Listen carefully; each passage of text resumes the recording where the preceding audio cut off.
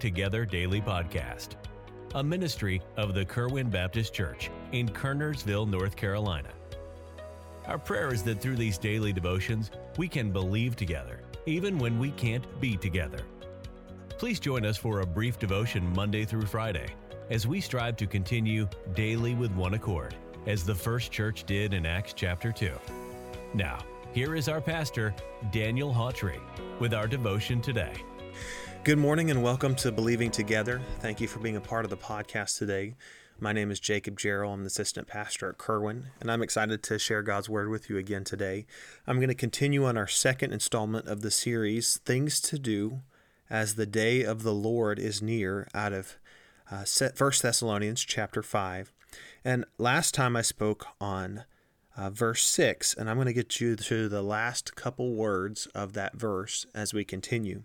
It says this, "Therefore let us not sleep, as do others, but let us watch and be sober."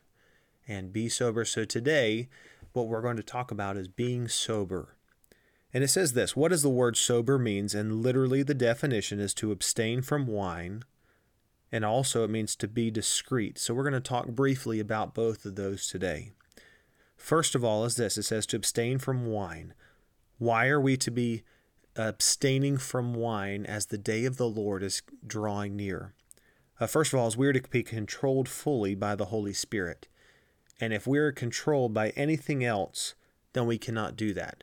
Now, this verse specifically says wine, but we're also not to be consumed or controlled by anything else. So that can be controlled by emotions or sports or any kind of other controlled substance or anything like that. The Holy Spirit should be the only thing that controls our life. That can be sugar, that can be food. But you get the idea. We are supposed to be controlled only by Him. But the second part of that definition says to be discreet. And I want to read you the definition for being discreet. It means to be polite and careful in what you do or say because you want to avoid embarrassing or offending someone. Now that sounds like it's going right out of our culture today, the politically correct culture where, hey, we don't want to offend anybody and all that stuff. But this is a completely different meaning for this because there's a purpose of it. What's the purpose? Here's a question I want to point to you. Can our words or actions prevent the unsaved from a relationship with Christ? And I think there's a resounding answer to that is yes. The things that we say and the things that we do can prevent others from coming to Christ. And so it says to be discreet. We're supposed to be polite and careful in the things we say so we don't offend someone from trusting Christ as their Savior. So I have a friend of mine who is an unbeliever that I've been trying to reach for Christ. And he told me this. He said, we sat down for dinner one night, and he said that the people who have made the biggest impact in his life were those who, whenever he needed help, even at random times of the night, there was one group of people that would always come and help. And he said it was Jehovah's Witnesses. He said, I've had Christians that were friends, but they always had their families to take care of or things that they had to do. But if I ever needed help that I really needed, if I called one of those friends of mine, they would drop what they're doing, even though they had families, and they would come help. And that's a sad thing to say, that they are the ones that would do more to help an unsaved person than believers would. We as Christians, that should be what we're doing. And the thing is that his opinion was higher of them than Christians because they would help. They would a kind and helpful spirit of those.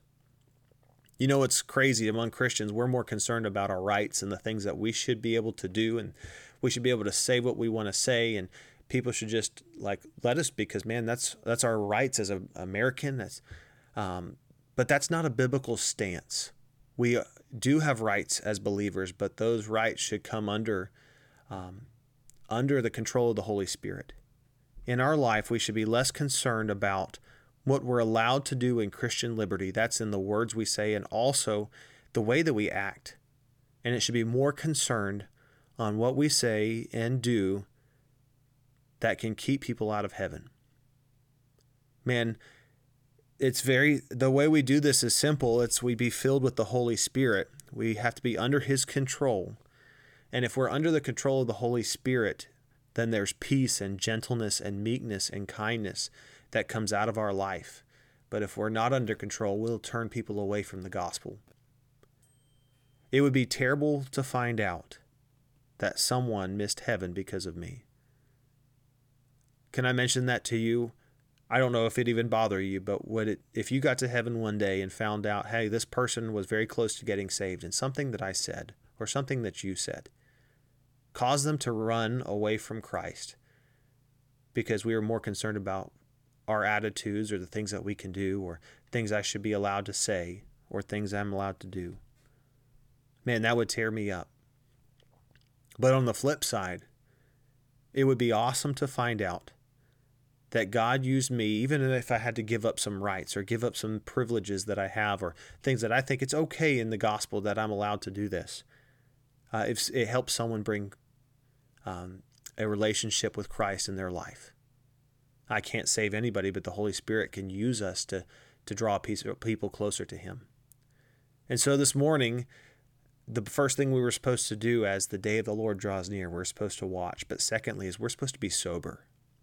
We're supposed to let the Holy Spirit be in control of us and let our words and actions draw people to Him. You know, I think if we do that, man, the Lord could use our lives to reach so many more people if we're more concerned about that. So I want to challenge you with that today. Let's let the Lord be in control of us. Let's be sober, be discreet, so that He can get the glory out of our lives. I love you. I hope you have a great day. And we look forward to seeing you next time or hearing from you next time on Believing Together. Bye-bye. We are thankful that you joined us for this podcast today.